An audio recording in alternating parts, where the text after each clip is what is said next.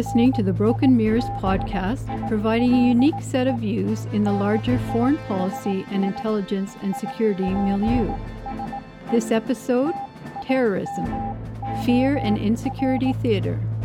And now here are the hosts of Broken Mirrors, Mark and Tom.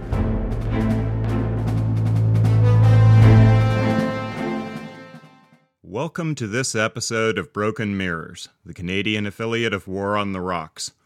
In keeping with good War on the Rocks traditions, namely inspiration from a bottle of Peller Estates Dry Red, Tom and I take a hard, realist look at terrorism. Broken Mirrors.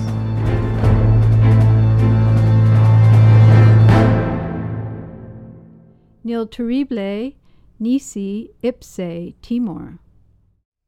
Today we're going to be talking about terrorism. But unlike many of the discussions in the area, we actually want it to be scientific and rigorous about it, which is why the initial quote you just heard was from Francis Bacon, the founder of empirical science. If your Latin is rusty, the translation is, "Nothing is terrible except fear itself." Terrorism, as it should be known, is a tactic chosen by rational individuals, and it employs fear as its desired weapon and tactical end state.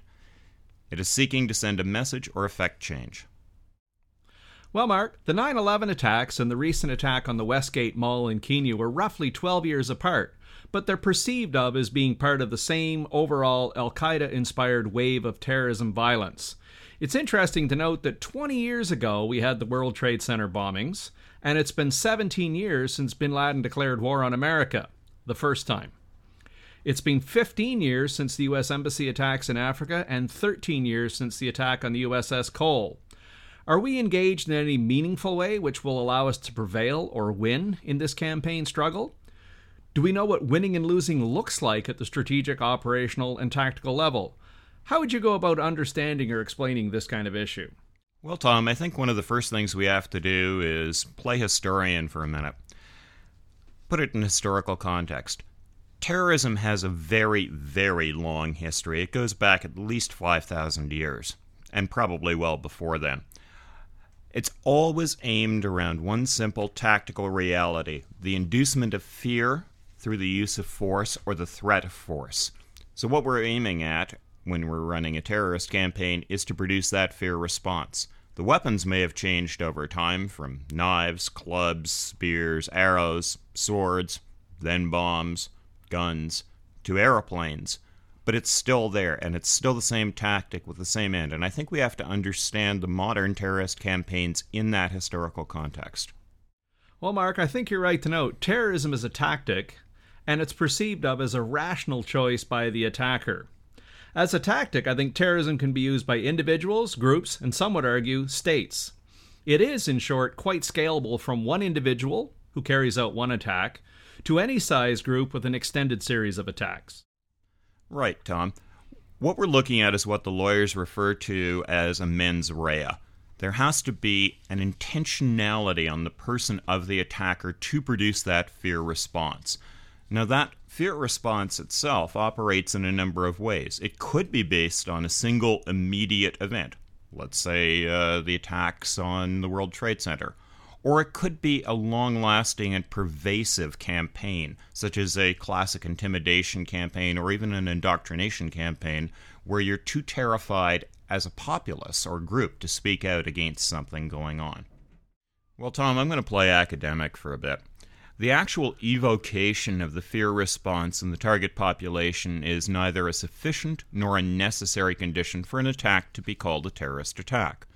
For example, Pearl Harbor did invoke fear, but the intent was to commit an act of war and cripple the U.S. fleet, and was very much a military target. 9/11, although often compared to Pearl Harbor, was not seen as an act of war, and clearly fell into the category of a terrorist strike, even if Osama bin Laden had declared war ahead of time. The intent of 9/11 was to strike at iconic or symbolic targets. 12 years on, 9/11 can be seen as more effective than Pearl Harbor. Imperial Japan was crushed in 4 years. Now, in 2013, Al-Qaeda continues to instill fear in America and reshape America in its own image and likeness. What we will focus on today is not military force-on-force campaigns or state-level attacks, but rather terrorism campaigns carried out by groups. Well, Mark, responding to an attack is a little more difficult than maybe it sounds. You have to be able to analyze and contextualize the attack to determine the response. First, you have to be able to identify the opponent and then figure out an appropriate response to that specific set of circumstances. Let's look at the Roman response to the Sicarii. When they were faced with this problem, they chose to surround Jerusalem, and then they just watched and waited while their opponents tore themselves apart. Never interrupt your enemy while he's making a mistake. That's right, Mark. That's exactly what Napoleon used to tell us. Mark, I think it's important to note that the U.S. response to 9/11, up to the invasion of Iraq, was actually working. But more importantly, the Muslim world itself was physically and intellectually dismantling and denigrating Al-Qaeda and its adherents. It can be argued, successfully I believe, that the Iraq War saved Al-Qaeda by reinforcing and supporting its narrative that all Muslims were under attack all the time and only Al-Qaeda was doing anything to save them. The Iraq War essentially provided Al-Qaeda the opportunity to run that narrative again, successfully this time. Since then, they've been able to argue, rightfully or not, that it's only Al-Qaeda that's defending the Muslims around the world. Historically, a campaign of terror can work against the population, at least for a period of time. The Mongols used it, the French Revolution used it, and the Red Campaign of Terror in the Ukraine worked rather well in the early 1920s. It can be argued, and it has by some, that the PLO campaign of violence in the 1970s produced an observer seat for the PLO at the UN and gave it status at the negotiating table. For the IRA, the campaign helped move Ireland towards independence in 1917. The reality is, most terrorism campaigns don't work, however. The Baader-Meinhof group in Germany failed by any meaningful standard. The FLQ campaign in Canada failed badly despite a bombing and kidnapping campaign. The Japanese Red Army faction were not able to achieve any real goals, and Shinrikyo failed miserably at the end of the day. When can a terrorism campaign work? Well, it's hard to say, but if a terrorism group is operating within their own cultural norms, they tend to be better prepared. If they are attacking within their own area of understanding, they might be more effective. If they're outside of their cultural area, the effects may be different than the intent. This, of course, brings us to the question of the terrorist narrative. Well, I'm glad you mentioned narratives, Tom, because it's one of the most heard terms and one of the most misunderstood ones on the whole. A narrative is really a story that is grounded in your desired reality and your desired outcome. It has to explain where we are, how we got here, where we want to be, and how we're going to get there. But at the same time, it has to motivate your own side to follow along with your prescription of how we get there, while undermining the opponent. But while we're talking about narratives, Tom, we also have to talk about counter-narratives. Now, if a narrative says why we're here, where we want to go, and how we're going to get there, a counter-narrative has to say, well, yeah, this is where you are. Where you want to go is either unreachable, unrealistic, or just plain stupid, and how you're going to get there is actually going to make your lives worse. So a counter-narrative is really an offensive form used as a defensive measure. But let's take a look at this in a little more detail. So Tom, what are we missing here? Well, I think the first thing we're missing is that we have been talking about these wars as if they were independent from the narratives. And what we're really doing is we're missing the ideological, the narrative and counter-narrative components of it. At the tactical level, force on force, we're doing really well. At the operational level, not too bad. When it comes to the strategic level, it's going down the tubes in a lot of ways. Without getting into a whole discussion on it, why don't you talk a bit about Zawahiri and how we could easily attack him? Thanks, Mark. I think Zawahiri is worth looking at, and it should be remembered that he was the co-founder of Egyptian Islamic Jihad, as well as being a co-founder of Al-Qaeda, and of course now they're number one. At the root of his ideological message that he puts out to his followers and to the rest of the world is this idea of takfirism, or at least a very virulent form of this. And essentially it allows him, as head of Al-Qaeda, to declare non-believers, in other words non-Muslims, as well as Muslims, takfir, which is to say they're not following the belief structure as he sees it. Therefore, it's okay to kill them. Now, this is a bit bizarre. Zawahiri has appointed himself essentially at the level of prophet by making these kinds of decisions. Clearly within Islam there is the concept of takfir, to be a non-believer, but only Allah is allowed to decide who should die and who should not die because of this. So what we've got Zawahiri, who is not a Mahdi, he's not a prophet, and to be quite blunt, he's not even a particularly learned man. Certainly not in religious circles. In fact, he's an eye surgeon by trade. I think it's worth noting that in a recent article at War on the Rocks, Mark Stout examined his latest writings in an article entitled, Zawahiri, Go Home, You're Drunk. That, I think, is the perfect sort of entree we need to look at. Zawahiri doesn't have the religious qualifications to make the decisions he's making, and he doesn't have the rank, let's say prophet or God, to make these kinds of decisions. If we're looking for an entry point into how to run an effective narrative against this man, there is one place where we could drive a truck through it.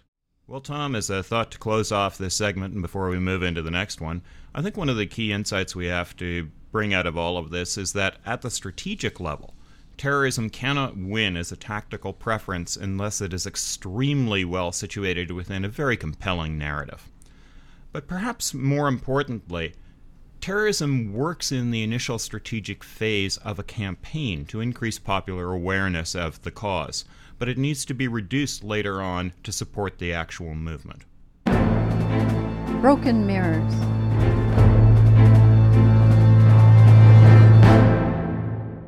In his classic work, The Art of War, Sun Tzu makes an observation about knowing your enemy.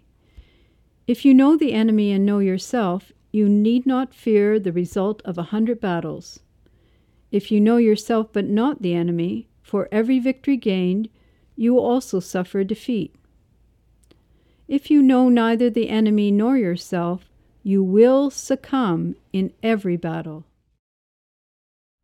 With apologies to the Right Honourable Stephen Harper, the Prime Minister of Canada, now is exactly the time to go all sociological. If we do not know our opponent, and we do not know ourselves, then we are in peril.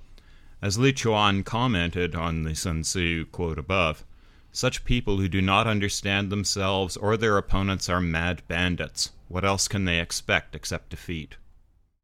Well, Mark, it's fun to note. I was talking to a colleague of mine a while ago who's a terrorism expert and a psychiatrist. And he said, when it comes to terrorism, people's brains immediately shut down. I don't know why yet, but it's almost the same effect that a very pretty girl has on a teenage boy. Well, Tom, when a teenage boy sees a teenage girl, they get a rush of a particular neurotransmitter called oxytocin. Now that is actually just one atom away from OxyContin, which should give you an idea of how powerful it is. When terrorists attack, we get a rush of media doing exactly the same thing, an induced fear response. It's interesting. We see this happen in the media, and we see it happen in politics all the time. Immediately after a terrorist attack, the media starts out with a campaign of, they're crazy, they're fanatics, they're cowards, terrorism is caused by poverty, etc., etc. And then the politicians get involved and they come out and start saying stuff like, oh, we're going to eradicate terrorism, or the terrorists hate us because they hate our freedom. I think it's worth noting, Mark, that terrorists are not crazy. They are rational actors. In fact, when you take a long, hard look at a group of terrorists, something becomes really interesting. And that simple fact is terrorists suffer from a lower level of mental disease or defect than the populations from which they are drawn. Much the same thing can be said about alcohol consumption or drug use. The scary thing about terrorism, is what I like to tell people, is how incredibly normal most terrorists are. Consequently, we need to get back to looking at the whole issue of narratives again as it affects this. I'm really glad you raised that issue of rationality and the population which a lot of our current terrorists come from, because I think that's a crucial point to bring out. It's perhaps most crucial when we invert it and look at the general popular reaction. So what do we see after a terrorist attack? Well, one of the key things we see coming out is a form of security theater. It gets back to that comment you made earlier about the media coming out, calling them crazies, calling them fanatics, etc., when we actually know they aren't. What we have here is an anti-fear response, portrayed literally using drama to say, Big Brother is here, watching out for you. Mark, I think it's worth noting the words of Benjamin Franklin, one of the writers of the Federalist Papers and one of the founding fathers of America. He noted that any society that would give up a little liberty to gain a little temporary security will deserve neither and will lose both. He later added that he who gives up freedom for safety deserves neither. And I think that speaks well to the situation where we find ourselves now in an atmosphere of fear. Well, this brings us back again to the response to an attack. We quite often forget it is not the attack that matters. It is your response to that attack that determines the outcome. Terrorists only get power if you give it to them. Fear is their weapon, and fear is their desired end state. If you give into that fear, you are essentially plugging an amplifier into their propaganda. Once again, this brings us back to Sun Tzu. If you know who your adversary is, and what the adversary is trying to do to you, in this case, fill you with fear, and if you know yourself and refuse to be filled with fear, then the attack cannot work. If, on the other hand, you don't know yourself and you allow yourself to be filled with fear, as Sun Tzu points out, you're in a lot of trouble. While states need to prevail in the face of a sustained terrorist campaign, that response has to include Franklin's observation. We need to know when the use of terrorism makes sense to certain groups. We need to produce responses in policy and policing that incorporate strong narratives while, at the same time, providing security without infringing on liberty. In short, we need to go all sociological in a sustained manner. Theater is a wonderful thing, and social theater is one of the core ways in which we keep our democracies alive. But while we need theater, we do not need to become bit players in a farcical comedy. We need to write the play we live and not let it be written for us. In our next segment, we're going to get all sociological and talk with Mubin Sheikh, who's lived the narratives on both sides of this problem. Broken mirrors.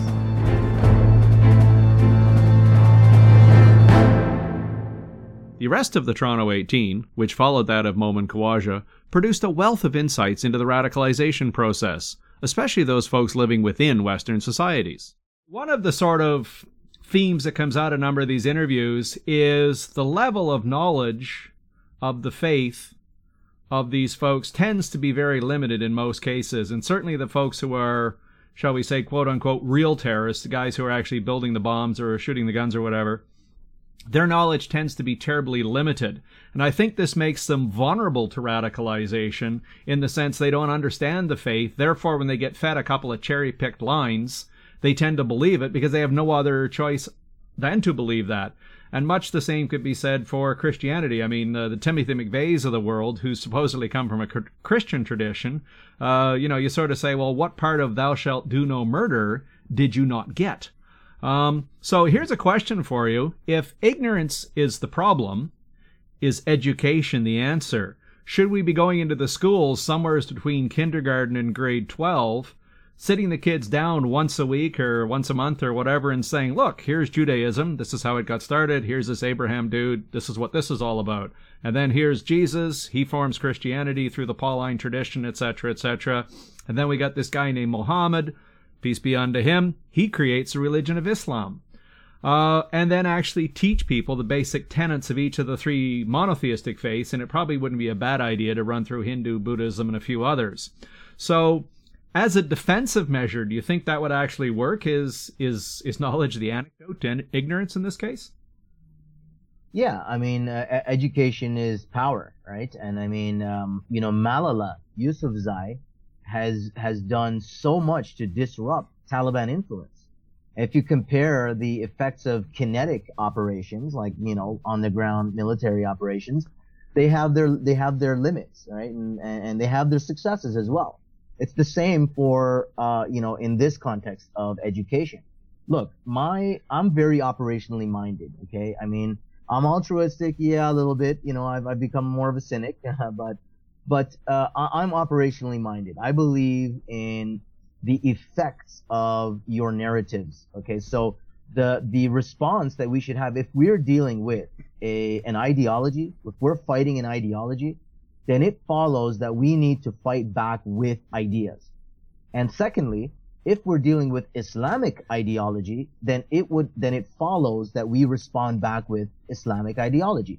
For example, when you have people who are saying, oh, this is what it says, and you got to do this, you have to slay the unbelievers wherever you find them, lie in wait for them, use every stratagem of war. This is the verse of the sword, famous verse of the sword. You have to say, okay, well, if that's the document that you're using, we need to think on the basis of like influence and information operations, psyops, really. If that's the book you're using, then I'm going to use the same book that you claim, because if that's the Quran that they believe in, they're not going to use any other text.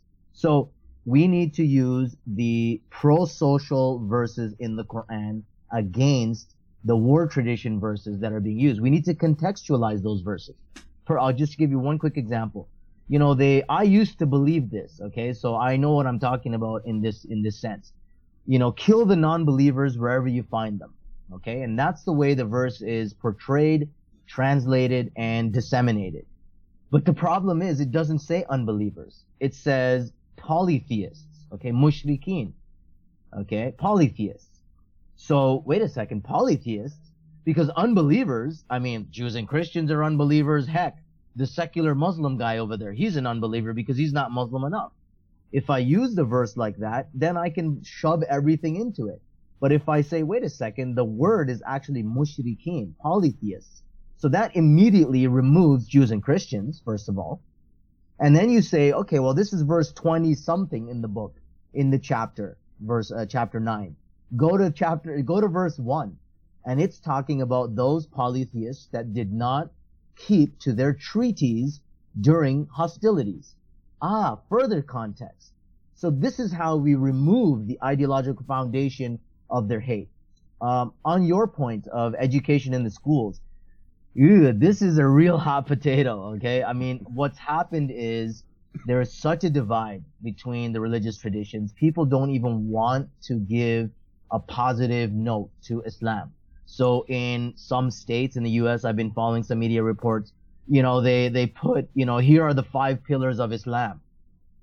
And people responded with, well, we don't want to be indoctrinated with Islam, and my kids don't want to be. So we also have to fight against this, I don't want to know about those people, okay?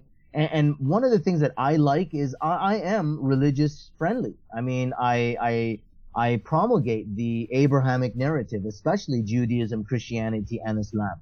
And my approach, and this is something I think we need to disseminate, is that, listen, the 3 of us believe in the same God, okay? You can call him what you want, but the fact is there's only one God. Jesus even quoted the Shema of the Jews, okay? Shema Yisrael, Adonai Eloheinu, Adonai Echad.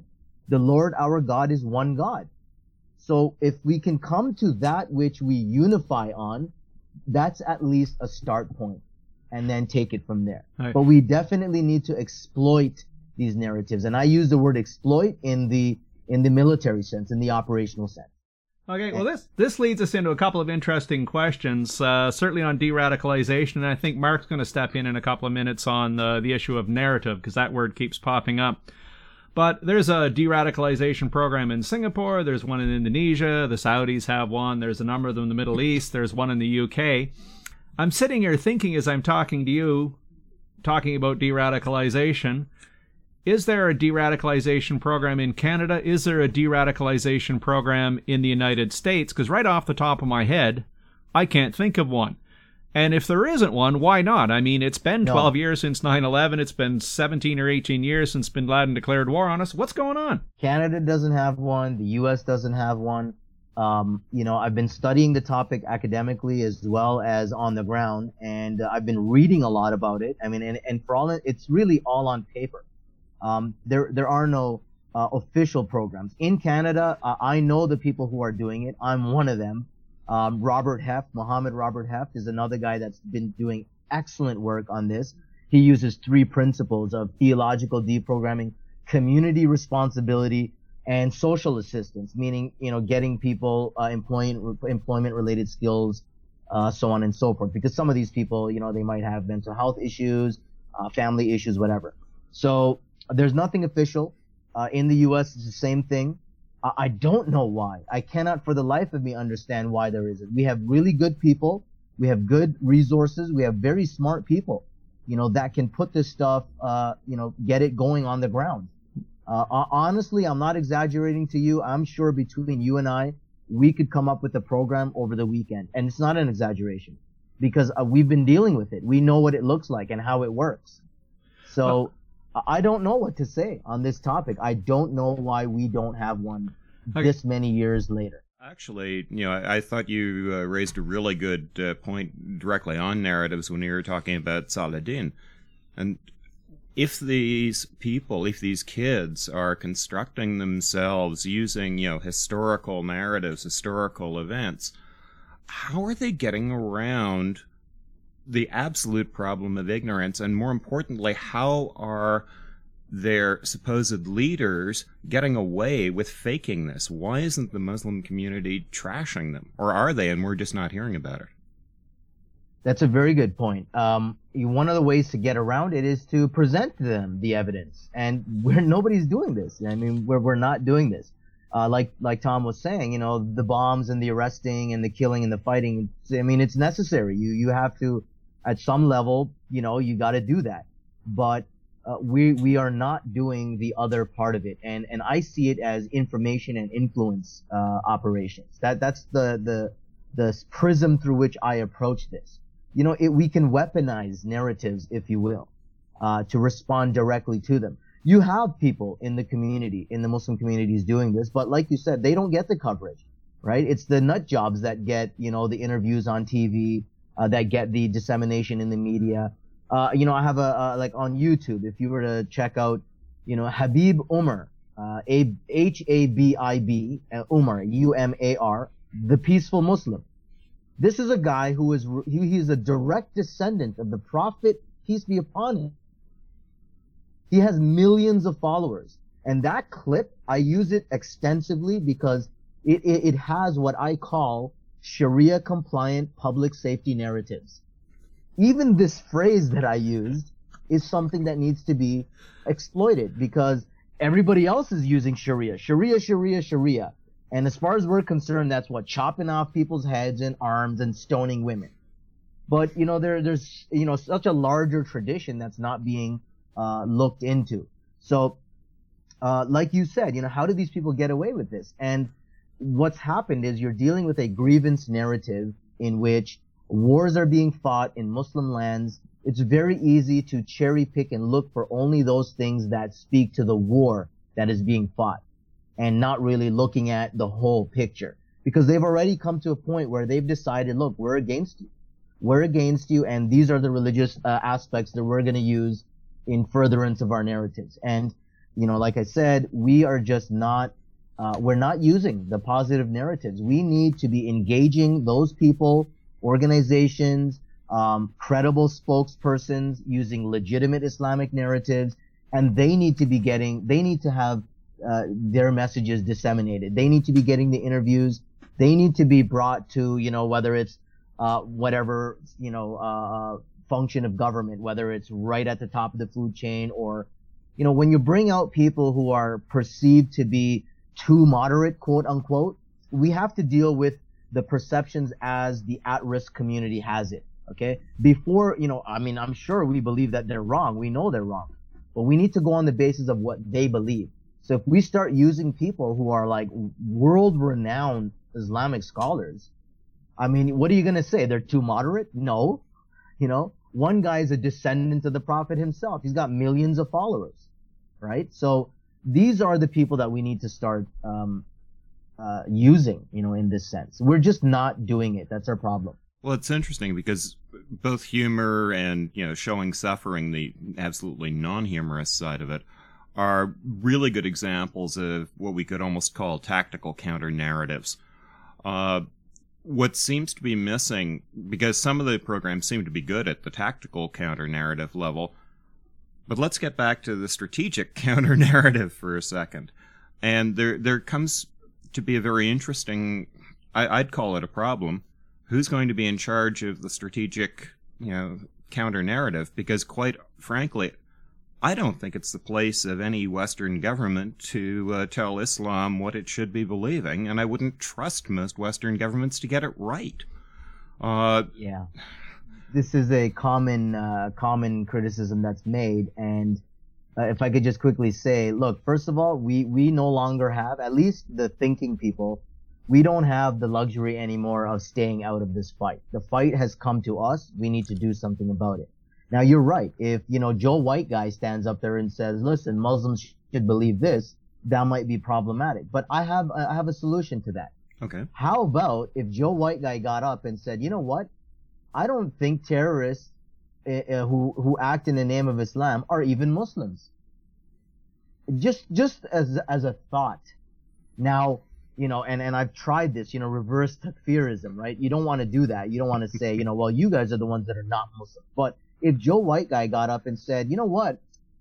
I've looked at the life of the Prophet, and for the life of me, I can't find where he did this, where he retaliated against women and children when he was fighting some army over there. I just can't see this. So, and what happens from that? You see, the strategic impact must be pro-Islamic. Well, you will not go, if we continue this, Islam is the enemy, we're at war with Islam, we got to fight Islam. We're just aiding and abetting the adversary's narrative. Okay, this is not something we want to be doing. We want to take the sources away from them and say, you know what? I don't find these things in your sources. Can you somehow show us, or where this was ever done? So maybe this is one way. It's I've seen it used where one of our local politicians came and he was quoting verses from the book, and people were just like, wow, did you see that? He was quoting verses from the book. And that enough, made them feel, what, we're being included. And this is a very powerful aspect of the counter narrative. Here's an interesting thought for you. After an event in the UK, the British Prime Minister, Mr. Blair, actually stood up and said, the root cause of terrorism is terrorists. Here in Canada, we had Pierre Poilievre, also a member of Parliament, said basically the same thing, saying the root cause of terrorism is terrorists.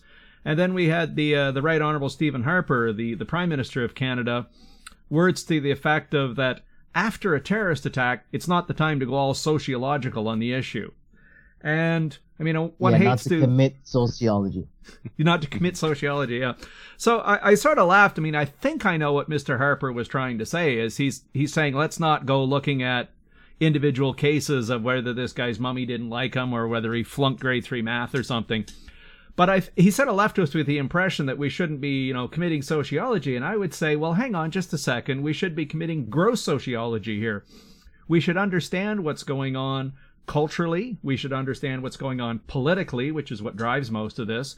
We should understand the religious aspects of it, because this is what provides the justification. It provides the narrative. It provides the fundraising and that kind of thing. And it strikes me that, no, we should be going like full sociology here. In order to have an effect on this. So it almost strikes me as though some of our politicians are telling us that ignorance is strength, whereas I would argue in this case that knowledge is everything. If you think about it from the perspective of, again, operationally, so I can't remember who, it's a famous person quote in the intelligence field, if you will, but intelligence, he defined intelligence as knowing what's on the other side of the hill, right? So if like you said, should we care because Buddy's mommy didn't like him or whatever, this and that? I see the terrorist who ends up at our doorstep.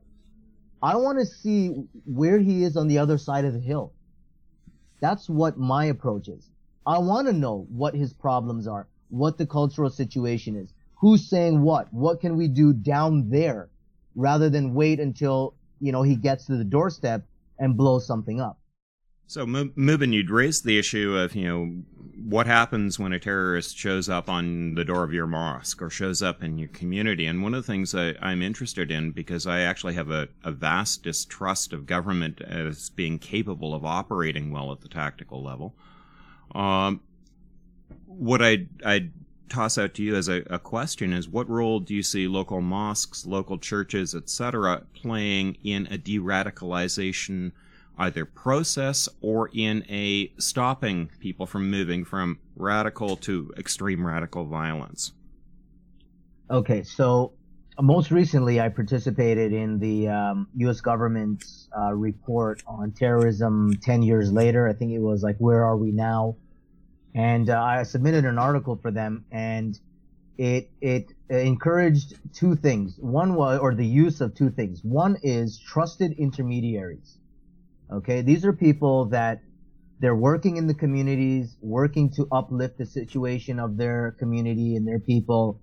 And these are people that have credibility on the ground. Okay, traction at the grassroots level. And you know what? You might even hear, some, let's say, distasteful rhetoric, or they may not have bought right completely into the Western paradigm and the Western narrative. That's fine. Look, people are entitled to their views, whatever. But if at the core level, they are against violence, they are encouraging pro-social modeling, saying that you should help the poor and the orphans and the widows and things like that, all well and good. And this is what we would call counter-radicalization. They are autonomously and automatically already disseminating a narrative that is not violent. Okay, and so we encourage that, and we let it just, we let the Muslims do their thing. This is what Islam encourages, all well and good. Obviously, you're going to have those mosques, centers, organizations, people that don't agree with that are agitators and aggravators, and those are the people that we monitor and surveil. Simple. So that's one part of it. A second part of it would be having subject matter experts.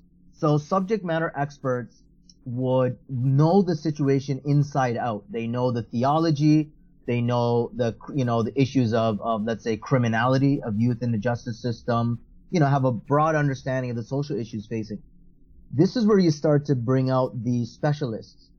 So if you have somebody, first of all, a guy who is of this mentality, he may manifest radical behaviors, radical ideology, thoughts, whatnot, in the public. And that can be dealt with. People will respond to him. The mosque organizations will bring speakers and try to refute or counter this message. But then when you have those people who are secretive about their activities, there's no way that the mosque is going to be able to find these guys and realize that this guy's a terrorist. Because a lot of these guys that go to mosques are not getting what they're looking for at the mosque, because the mosque people, they're not going to get up there and say, yeah, we believe in terrorism. So it drives these kids away from the mosque and looking, on the internet where they will find this stuff. So what we need to do is at least give, moral support to the organization. So on the public level, you would have to show that, we're working with the communities and da-da-da. One of the things that I hope that they took my advice, and I saw them do this when the Via Rail plot happened in Canada. This was a plot by two individuals who wanted to take a train to New York and blow something up, the train or something. And it was an imam who actually informed on them. And what the RCMP, the Royal Canadian Mounted Police, the federal police here who are tasked with terrorism investigations, what they did is in their interview phase, when they did the press release, they had the members of the religious communities there with them. And this is a powerful message. It shows both the Muslim and non-Muslim communities that, okay, look, there's a partnership here. We are working towards this. This is telling Muslim people even that, listen, at the mainstream level, this is not something we accept. You can have your opposition to various political policy and foreign policy. That's great. You have a right to do this, and there are many non-Muslims that share your views. So to show this at the public level, at least for public consumption, that there is some cooperation.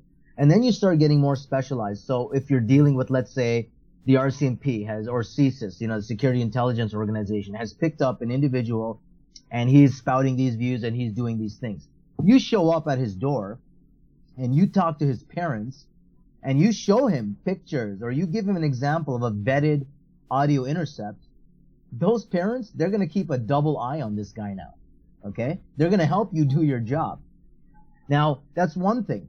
Now, if the kid doesn't listen, right, and he keeps going on, great. Now, if he comes into the periphery, into the capture of policing agencies, and though you see, okay, you know what, maybe he needs to be talked out of it or whatever, you would then consult that list of subject matter experts you have. And you're going to say to this guy, you're going to say, all right, this subject matter expert we're going to take a hands-off approach. You're going to go and talk to him, and we already have an arrangement that we are not going to share the information you two discuss. Okay? Because look, you already have the information on this guy. If things go south and he continues on to commit criminal offenses, you have already done your investigation. You have your evidence. But in the case of sending them to the subject matter expert, you leave the SME alone to do his job. And that the subject matter of the investigation understands that, okay, I'm not going to get, what I'm talking about is not going to get reported up. And what you've done is you've created now a safe space, a second chance for this person. And you make it very clear that, listen, after this guy, you're going to see me at your door. And to let them know that this is the process that we're going to take, and to at least have that process available to them. Just on the last point, I read in Australia what they've been doing is having national security forums where you bring people in to say, you know what, just talk openly what you feel and what you're thinking. You know what, you want to cover your face because you feel you're going to get monitored or picked up? Cover your face. We don't want to know your name. We don't want to know who you are. Just get it out, vent it out. Because if they feel that the government is listening, and you see, government types sitting at the table, and in the UK, I've seen this done as well. Look, you need to send guys who got thick skin, who are ready to hear it from the community. Because once the community feels that, hey, these guys are listening to us, it really does a number on those people who are trying to say, see, these people don't listen to us. The only way they're going to listen is through violence. And so these are some of the ways in which we can put together mechanisms that speak to this. We have the technology, we have the power, we have the resources, we have the brilliant minds, Muslim and non-alike, people who are on the same page, who understand our objectives. What we need to do is we need to implement. We really, really need to implement. And I just can't emphasize that anymore.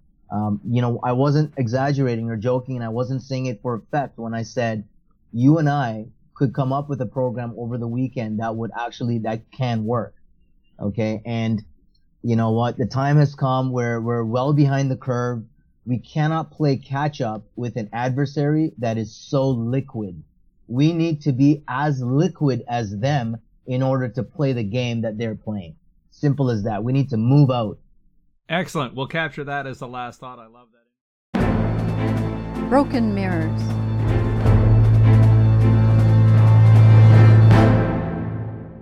As Isabel Diveston at the University of Utrecht so elegantly noted, we exist now in a state of strategic ignorance. Her overall conclusion on Western strategic thinking can be distilled into this one statement. We can at present not but come to the conclusion that we are quite good at tactical disruption of our enemy, instead of generating strategic effect.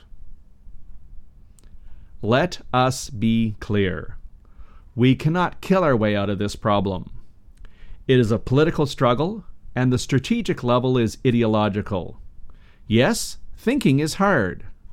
For many, it may be easier to fall back on past experiences, use racism as a tool of analysis, or simply resort to worn-out narratives already in circulation. Thinking at the strategic level involves learning about your opponent and, perhaps with a greater degree of difficulty, learning about yourself. As Sun Tzu and so many others have noted, you have to know your opponent and yourself. Otherwise, you put yourself in peril. Osama bin Laden declared his war against Jews and Crusaders for the first time in 1996 and again in 1998. That was 17 years ago. The West in general has not engaged this problem at the strategic level. This is particularly clear in North America, where we are not even producing counter-radicalization programs, let alone challenging Al-Qaeda and its ideology on the battlefield of ideas and narratives. Do we lack the courage? Do we lack the skills to engage the men who live in caves and compounds? As noted, The primary weapon of the terrorist is fear. Fear is the weapon, and fear is the desired tactical end state of the terrorist campaign. At present, 12 years after the 9/11 attacks, we are living in a society increasingly governed through fear, threats, and information control. In short, instead of meeting al-Qaeda head-on or disarming their weapons, we have instead chosen to plug an amplifier into their propaganda machine. We are losing. Broken Mirrors.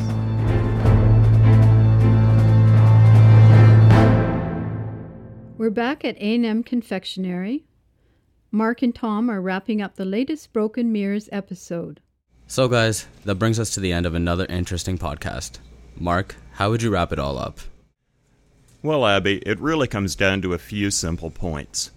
We're too emotional about real and potential terrorist attacks, and that emotional reaction has been used to generate a lot of support for security theater. At the larger, operational level, we have tended to focus on tactical successes which, in turn, have often led to key strategic blunders. First, the extensive coverage of terrorist strikes has plugged the Irhabi message into Western media amplifiers, giving them a coverage that they could not hope to have ever achieved on their own. In effect, our reaction has made their message go viral. Second, the concentration on domestic defensive tactical moves has vastly inflated the budgets, sizes, and reach of many government agencies, giving rise to an increase in centralization. While we know that our best defense against terrorist attacks is frontline operators, such as the baggage handler in Glasgow, what our governments have given us is a centralized state organization similar to what made the Soviet Union the empire it is today. All of this leads us to one key question. Why don't we focus on the strategic and grand strategic effects of our responses? That's a great question, Mark. Tom, have you got any idea on where we go from here? In the next podcast, we'll examine strategic intelligence. This will include looking at some theory, the assessment capabilities, and some of the failures. What can intelligence do? And more importantly, what can't it do? And what does this mean to us as we continue to face a series of growing international and domestic threats? Broken Mirrors.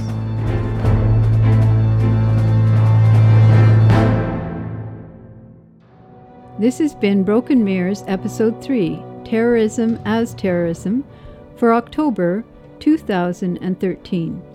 A podcast covering issues in the intelligence, security, and military communities. For much more information about this episode and the series, please visit brokenmirrors.ca to view the show notes, leave a comment, and listen to the extended material. Follow us on Google Plus and Facebook, and if you enjoyed the episode, please remember to +1 and like us there. The Descent and Dangerous are compositions generously provided by Kevin MacLeod through incompetech.com. Our thanks to our guest, Mubin Sheikh. This episode of Broken Mirrors was written and presented by our host and executive producer, Mark Tyrrell, and our co-host, Tom Quiggin, producer Tim Riley, intern producer Abby Baruch, and associate producer Stephanie Bach, who is also responsible for elevating the general tone with her artwork. My name is Donna Moore. This podcast is copyright 2013 Broken Mirror Studios and is released under Creative Commons Attribution Non-Commercial, No Derivative Works, 2.5 Canada license.